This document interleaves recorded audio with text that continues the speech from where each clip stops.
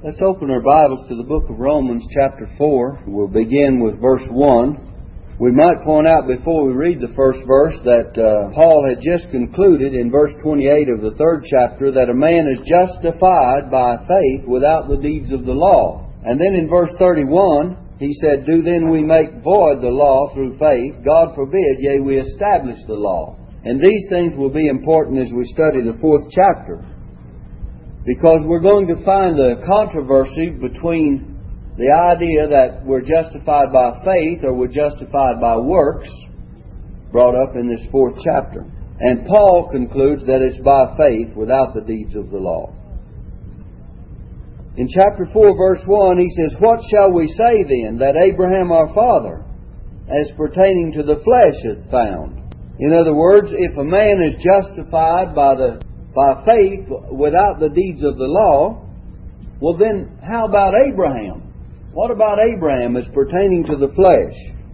And it means by his natural efforts or his legal obedience to the law. We know that Abraham was before the law, and therefore the law, as we know, the commandments, the 10 commandments, couldn't have any direct bearing upon him.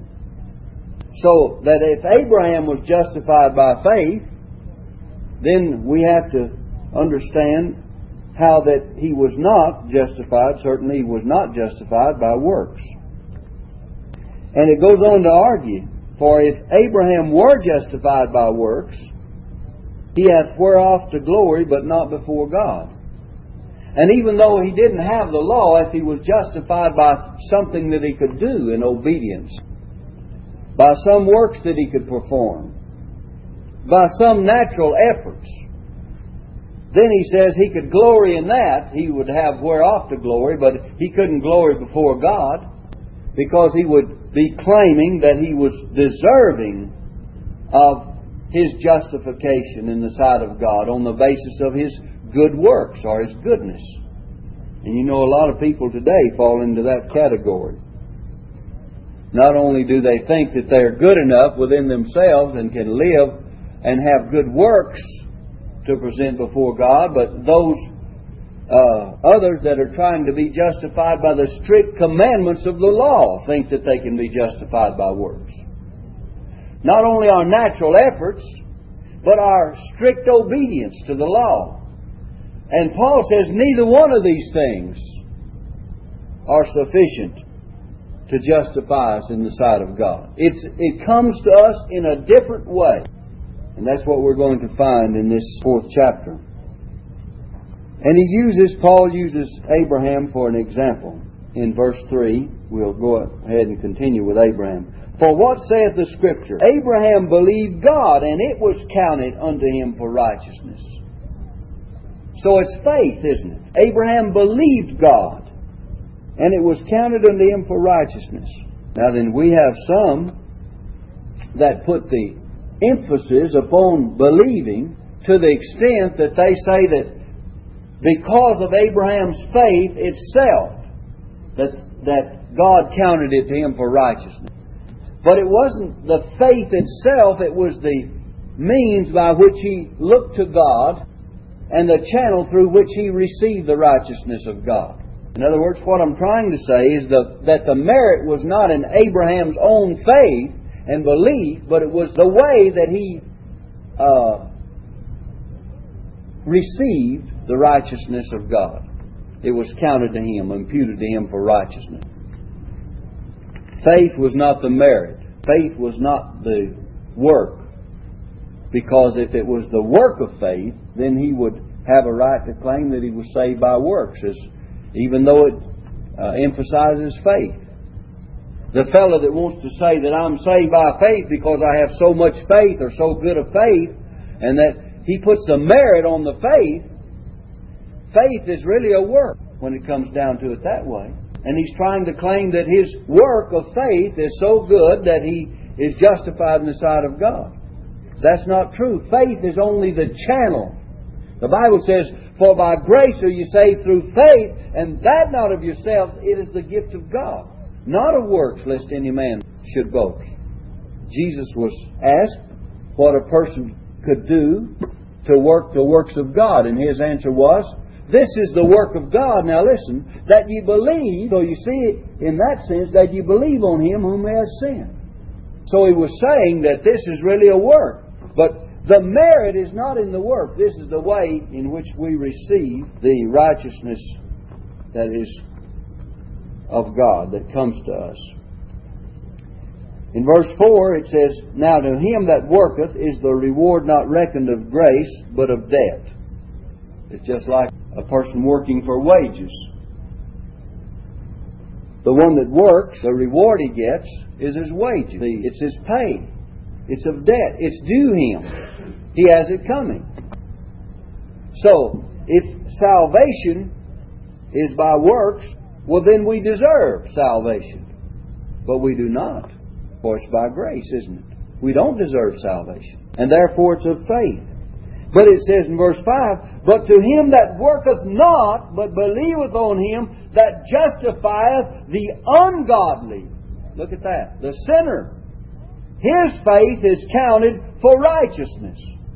So you believe on Him that has justified you, you being ungodly and yet a sinner. And God counts it to you as righteousness. He imputes His righteousness unto you. His faith is counted for righteousness. So then he moves to David. You know, Paul uses three of the most outstanding men of the Old Testament. He uses Abraham and Moses and David. Now, he uses Abraham and David right here, and then he deals with the law, the writings of Moses, and the law, because Moses was that great lawgiver, and shows us how that a man is justified in the sight of God. Three arguments from three different men as to how we're justified in the sight of God. Now let's continue on with David in one of the Psalms. It says, even as David also describeth the blessedness of the man unto whom God imputeth righteousness without works. God counts a man righteous and imputes to him. That means that He actually counts it for him, gives it to his account in his credit, gives God's righteousness to someone's credit, and he does this without any works, of any kind of works, from the natural standpoint or from obedience to the law either. And so, the man, it says, even as David also described the blessedness of the man unto whom God imputeth righteousness without works, saying, blessed are they whose iniquities are forgiven and whose sins are covered. Blessed is the man to whom the Lord will not impute sin. God will not charge some men with sin. And who is it? The man that has believed, the man that has trusted the Lord. God has counted his righteousness without works unto him. And He's also not charged him with sin. You have the negative side of it in verse 7. Whose iniquities are forgiven and whose sins are covered. What does it mean, whose iniquities are forgiven and whose sins are covered? We find that sin is a transgression of the law. And we are forgiven for transgressing the law. And our sins, which we have by nature, are covered over. There's atonement made for them. We're going to find out that verse 31 of the previous chapter, if you'll look back to it, do we then make void the law through faith? God forbid, yea, we establish it. What does it establish?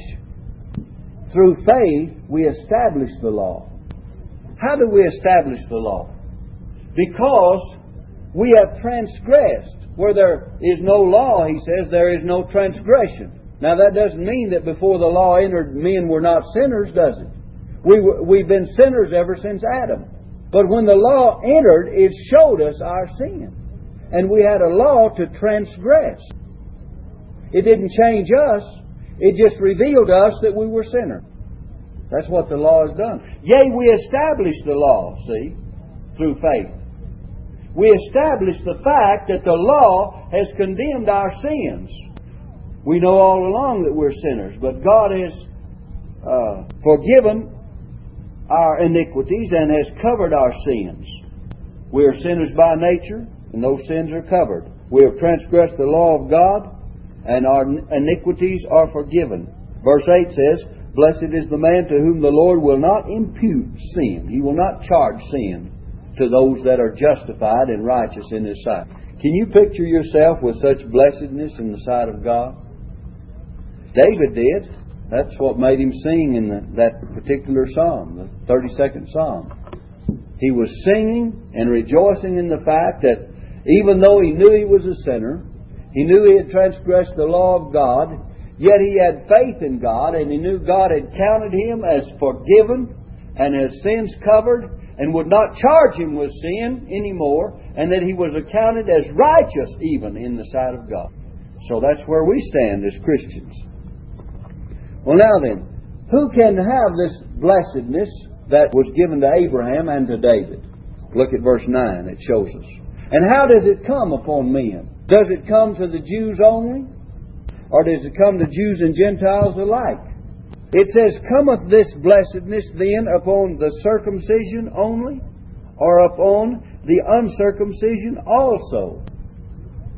In other words, the circumcision, they are the Jews. The uncircumcised, that's a term that relates to the Gentiles, to you and I. All right? Does this blessedness of forgiveness, does this blessedness of sins covered, does this blessedness that God will not charge us with sin, does this blessedness that we have imputed to us, the righteousness of God, by faith, does it come upon just the Jews, or does it come to the Gentiles also? That's a good question. And the answer is this. For we say that faith was reckoned to Abraham for righteousness. How was it then reckoned? Now Abraham was circumcised, but the reckoning of faith to him, of righteousness to him by faith, was before circumcision. Now let's read it. How was it then reckoned? When he was in circumcision or in uncircumcision? Not in circumcision, but in uncircumcision. And he received the sign of circumcision, a seal of the righteousness of the faith which he had, yet being uncircumcised. You see that? The sign, the rite of circumcision was given to Abraham, and it was only a sign of the faith that he already had. It symbolized the faith that he possessed while he was yet in uncircumcision. So that justification by faith could come upon all the uncircumcised, could come upon all the Gentiles as well as upon the Jews. And that's what he's talking about. That it would be free to all, justification by faith. And that's why he received the righteousness of God before the rite of circumcision was entered into. And this sign of circumcision was a seal of that righteousness. Let's try to bring it over in the New Testament. And I'm not saying that baptism is the New Testament type of circumcision. I'm just using it as an illustration, because this needs to be made clear. Baptism is not, circumcision is not symbolical of baptism. But I wanted to mention baptism to show you that when we are baptized, it's symbolical of something that's already happened to us. We've already believed on Christ. We've already been saved by grace through faith. And baptism is the sign or symbol of what has already taken place inwardly and spiritually, and it's the outward sign of it. Well, the same thing was true of Abraham's circumcision. It was the outward sign of something that had already taken place, and it was a seal of that particular thing that he already had. It was a seal of the righteousness of faith which he had, yet being uncircumcised. And why did God do this? You know, God could foresee. Why didn't God wait until in other words, why was there an imputation of righteousness to Abraham before circumcision? God could foresee that He would give him that right of circumcision, tell him to, and we'll speak of right as R-I-T-E instead of R-I-G-H-T. So God knew that He was going to give him this seal, and yet why was he justified before it? So that he would be symbolical and typical, and the father of all. Look at the rest of the verse, the 11th verse. That He might be the father of all them that believe, though they be not circumcised, that righteousness might be imputed to them also. So He could be the father of all believers. That is, of Jews and Gentiles. Of Gentiles especially here, but of Jews in verse 12. And the father of circumcision to them who are not of the circumcision only, but who also walk in the steps of that faith of our father Abraham, which he had being yet uncircumcised. Again, the Jews and the Gentiles are embraced in verse 12. You see that? In verse 11, the reason he received the righteousness of faith before the rite of circumcision was that he might be the father of all them that believe, and that would be both Jews and Gentiles. And all them that believe, though they be not circumcised, especially the Gentiles, that righteousness might be imputed or counted. That's what you need to put in the word imputed, counted or credited to them, unto them also, that God's righteousness might be given to them also. Now look in verse 12 again. And the father of circumcision, that's the Jews, but it extends even to the Gentiles, to them who are not of the circumcision only, but who also walk in the steps of that faith of our father Abraham, which he had yet being uncircumcised. So he's saying the father of those who are not of the circumcision only. He's embracing the Jews by nature, but he's also embracing the Gentiles who are spiritually circumcised and become children of God by faith, so that there's a spiritual seed that's included, as well as the natural seed of Abraham. And that's what we need to see. If you'll remember, the Lord told Abraham to look upon the sands of the seashore, or keep in mind that He would multiply His seed as the sands of the seashore, and He had him to look up into the heavens. And He says, as the stars of heaven. You have the earthly and the heavenly. You have the natural and the spiritual, don't you? But all of them were Abraham's seed. Now then, some were the natural seed of Abraham. But you and I, as believers, even though we're Gentiles and not of the natural seed of Abraham, we are of the spiritual seed if we have that same faith of our father Abraham. That faith that Abraham had was not just faith in God, but it was a faith that looked forward to Christ. All the faith of the Old Testament saints looked forward to Christ's death, just as your faith and mine looks back to the death of Christ on the cross. And there's absolutely no difference except in the look or the direction of our faith. The faith is the same. And Abraham was justified by faith, just as you and I are justified by faith. He looked forward, we look backward. And so, it tells us here that He's the father of both Jews and Gentiles, and He's the father of the natural seed, if they are believers, if they believe and have faith, as well as the spiritual seed. But they have to have faith to become the spiritual seed. Even though they're the natural seed, they have to become the spiritual seed finally and ultimately. The Jews have to be saved and become circumcised of heart as well of the flesh. You see, that flesh does not profit anything. That circumcision which is of the flesh is merely that outward sign. But it is not the inward, actual circumcision of the heart that makes them the spiritual seed. You see, that's why Jesus said to those Jews, they said, we have Abraham to our father. That's why they said, John the Baptist said to them, think not that you have Abraham to your father. God is able to raise up seed unto Abraham of these stones. And whether it's Jesus saying that they need to be born again, or John the Baptist preaching to them, the message is this: by their natural generation they were not spiritual children. They were only the natural seed of Abraham. Now let's look to this in verse 13.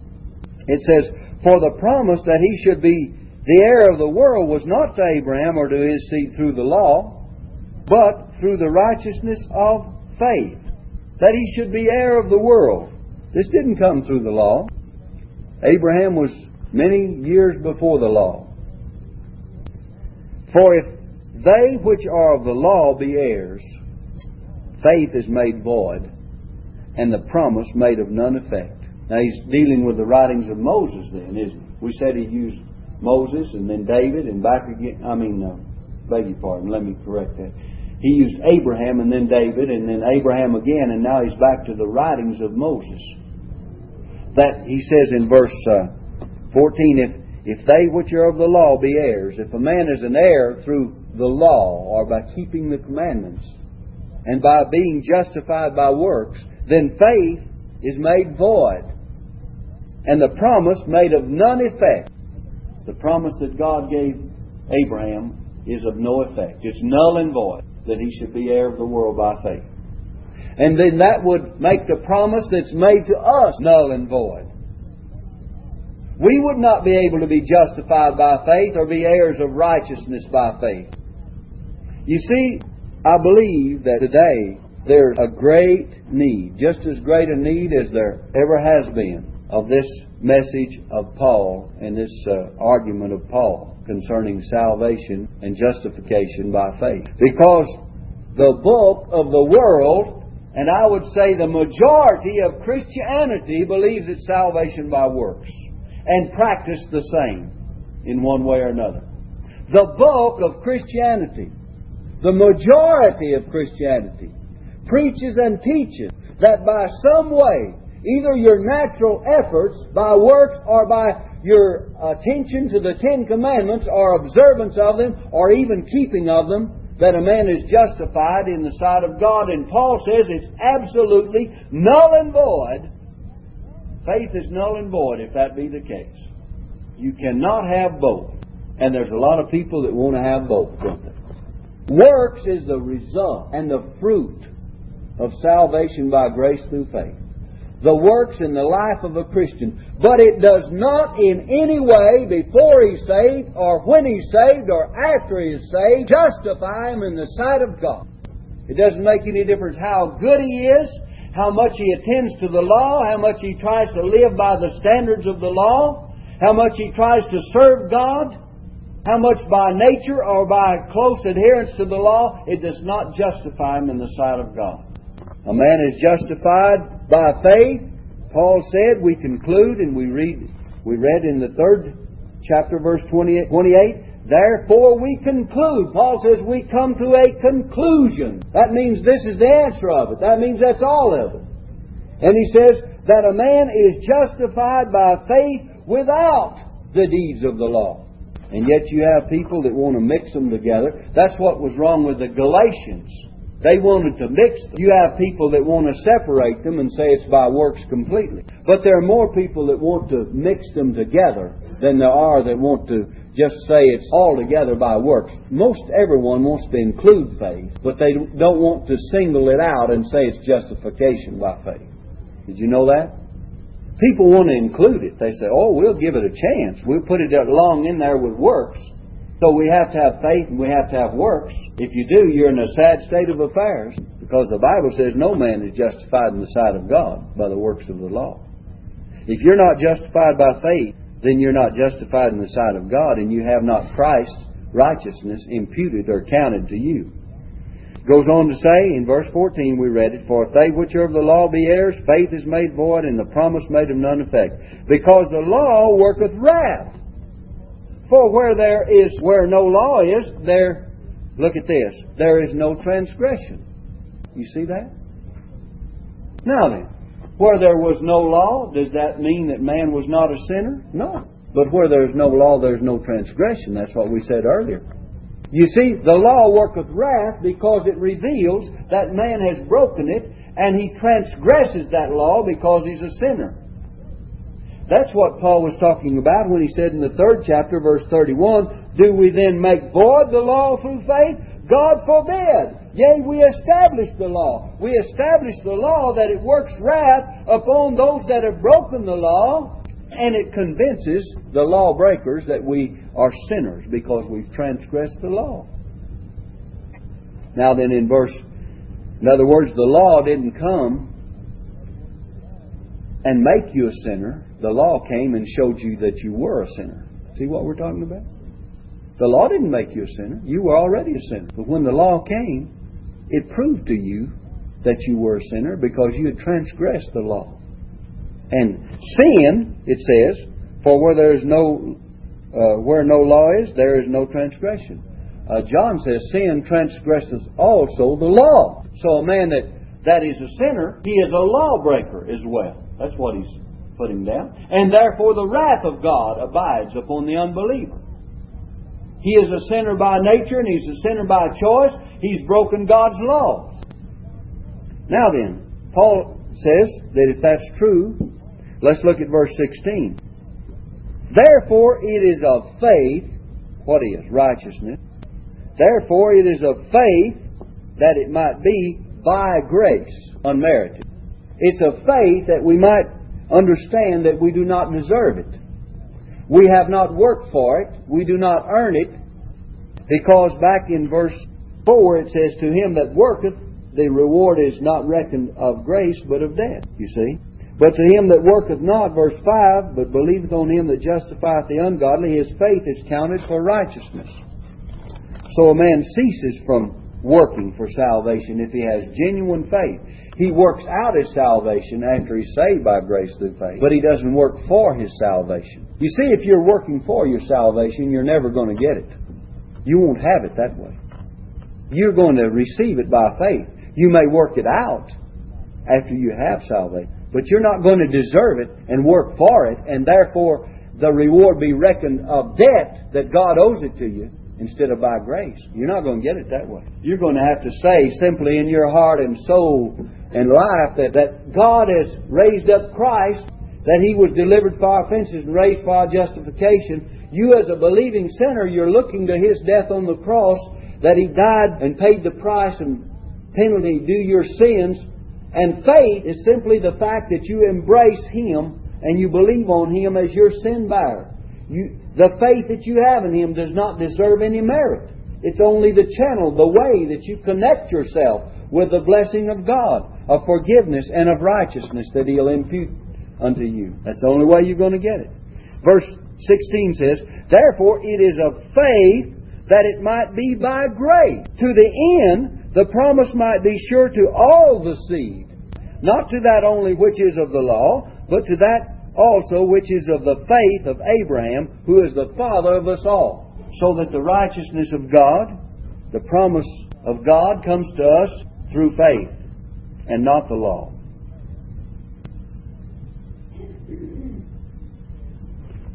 You see, when it says in verse 16 again, that the promise might be sure to all seed, not to that only which is of the law.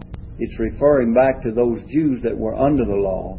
The promise was to them by faith, but to that also which is of the faith of Abraham, that is the Gentiles as well. So those that claimed to be under the law still had to receive the promise through faith. The promise would be sure to the Jews as well as to the Gentiles. And when Paul preached the book of Acts, in that first great church council, the answer was given about justification by faith, that we believe, Peter says, that we believe that by faith in Jesus Christ we shall be saved, we Jews, even as the Gentiles. He's saying we have to be saved as Jews just as those Gentiles were saved. It wasn't a question there of whether or not the Gentiles were saved. The question was, how were the Jews going to be saved? They had to be saved in the same way. That we believe by the grace of God that we'll be saved the same as they, the Gentiles. If you want to turn back to the 15th chapter of the book of Acts, I'd like to show you that. Look at it with your own eyes. Let's read verse 8. And Peter is telling them about God giving the Gentiles faith and opening the door of faith to the Gentiles in the household of Cornelius. But let's read verse 8. And God which knoweth the heart bear them witness, that is, at the household of Cornelius, giving them the Holy Ghost, even as He did unto us, and put no difference, now look at these words, between us, the Jews, and them, the Gentiles, between us and them. God put no difference between us and them, purifying their hearts, the Gentiles' hearts, by faith. Now therefore, why tempt you God to put a yoke upon the neck of the disciples, which neither our fathers nor we were able to bear? We cannot go back under the yoke of the law and bear all those things. But now look at verse 11. This is a key verse and very important. Look at it. But we believe, Peter says, that through the grace of the Lord Jesus Christ we shall be saved even as they. Look at that. Peter was not bringing up any argument about the Gentile salvation. He says we know they were saved by grace. But he says we believe that we can be saved the same way. That we, Jews, shall be saved even as they, through the grace of our Lord Jesus Christ. All right, let's turn back to Romans chapter 4 quickly now and look at verse 17. As it is written, I have made thee a father of many nations, before him whom he believed, even God. And it's back to Abraham now. Who quickeneth the dead, and calleth those things which be not as though they were. Now we want to see what kind of faith Abraham had. Abraham's faith, he believed in the omnipotence of God, and he believed in the fact that God was a God that could resurrect the dead.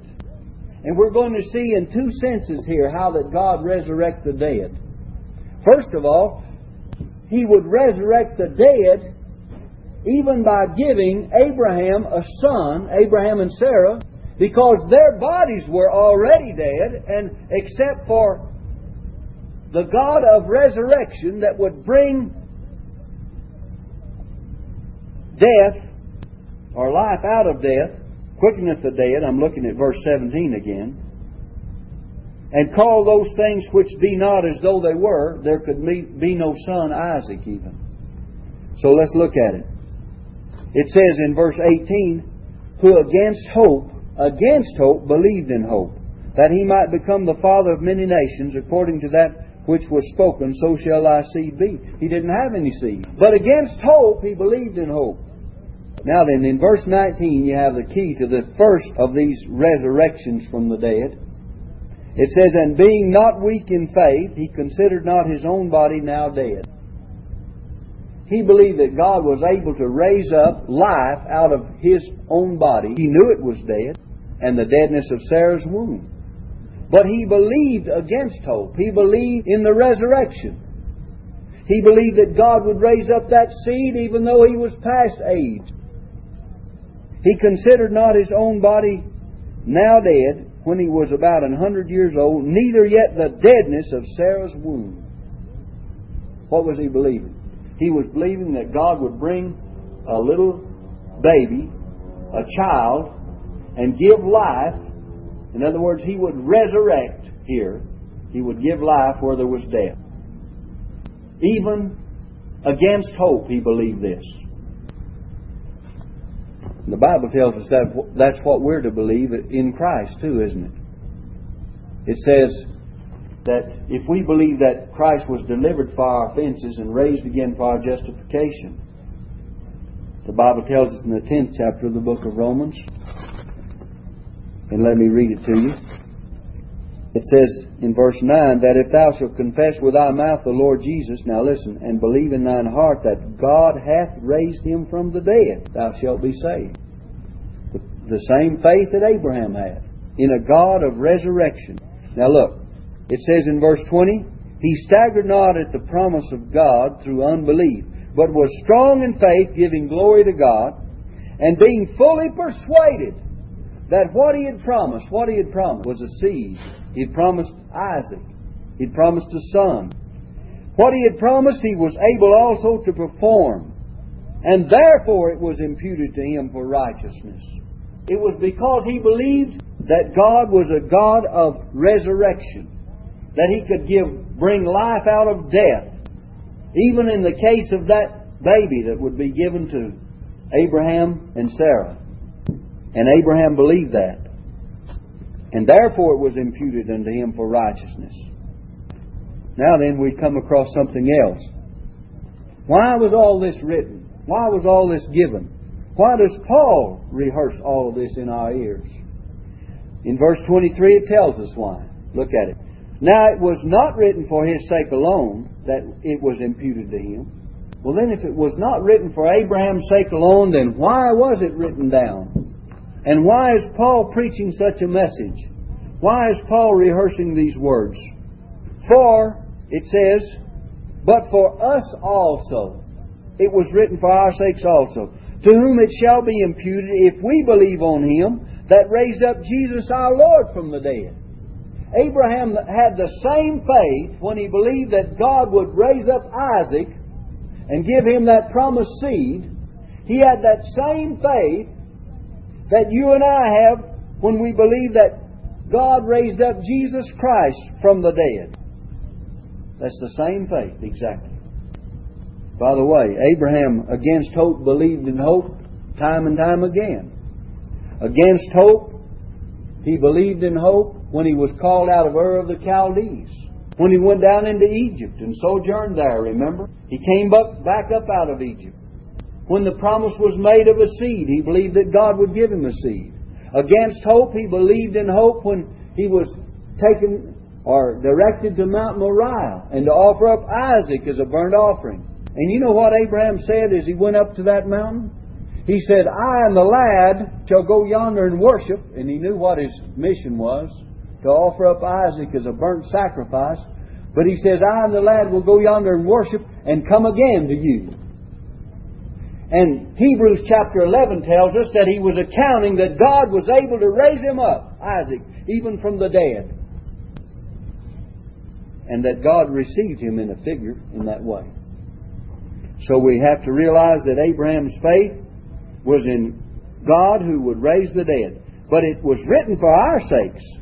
And God's righteousness will be imputed to us. Verse 24, look at it.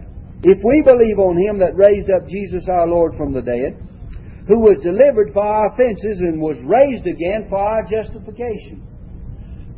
What two things do we need to believe? We need to believe in the death and resurrection of Christ. We need to believe in His death, that it was for our sins, that it was in our place, that it was for our offenses, that He was delivered to the cross. But we also believe that not only did He bear our sins and put them away and shed His blood to atone for our sins on the cross, but the guarantee that this was done and that we would, by believing on Him, be justified in the sight of God and have Christ's righteousness. He was raised again for our justification. This was living and divine proof that the accomplished work of the cross would be guaranteed to you and I. The fact that Jesus was risen again from the dead. Jesus rose again to guarantee that the salvation that He wrought for us on the cross would forever be ours, and He was living proof and a living guarantee of this very thing. And that's why it says in chapter 5 verse 1, therefore we being justified by faith, we have peace with God through our Lord Jesus Christ. Let me give you this quickly in closing, if I have time. The word imputeth or impute in this chapter is found 6 times. And if you want to look at them very quickly, it says in verse, let me give you the verses. Verse 6, beg your pardon. In verse 6, notice this. Even as David also describeth the blessed of the man unto whom God imputeth righteousness. Imputed righteousness. In verse 8, will not impute sin. That's verse 8. Will not impute sin. Verse 11, righteousness might be imputed to them also. That's that it would be imputed to all those, Jews and Gentiles, by faith. And then verse 22, and therefore it was imputed to him for righteousness. In verse 23, that it was imputed to him. It wasn't written for his sake alone, that it was imputed to him. And that's verse 23. That's the 5th one. And in verse 24, but for us also to whom it shall be imputed if we believe on Him. The word means, there are other words here that mean much the same thing. If you'll look back, let me give you some of them. In verse 3 it says it was counted. That's much the same thing. It was credited. Counted to him for righteousness. Verse 4 says reckoned of grace. That's much the same. His faith is counted, verse 5. And especially verse 9 and 10, it says, For we say that faith was reckoned to Abraham for righteousness. It was imputed, reckoned to him. Verse 10 says, how then was it reckoned? How was it imputed? How was it counted? And so there are words, many words that mean much the same thing. But what we want to give you is this, that it means to ascribe good or evil to a person as coming from another. And there are 5 things that are imputed. First of all, Adam's sin is counted to us. We're counted as sinners. Romans 5:12. God counts us as sinners because of Adam. For by one man sin entered into the world, and death by sin, so death passed upon all men. For that all have sinned. And then, not only is Adam's sin counted to us, but our sins are imputed to Christ. He hath made Him to be sin for us who knew no sin. Isaiah 53 tells us that Christ bore our sins, that He was wounded for our transgressions. Peter tells us that He bore our sins in His own body on the tree. And then, so our sins are imputed to Christ.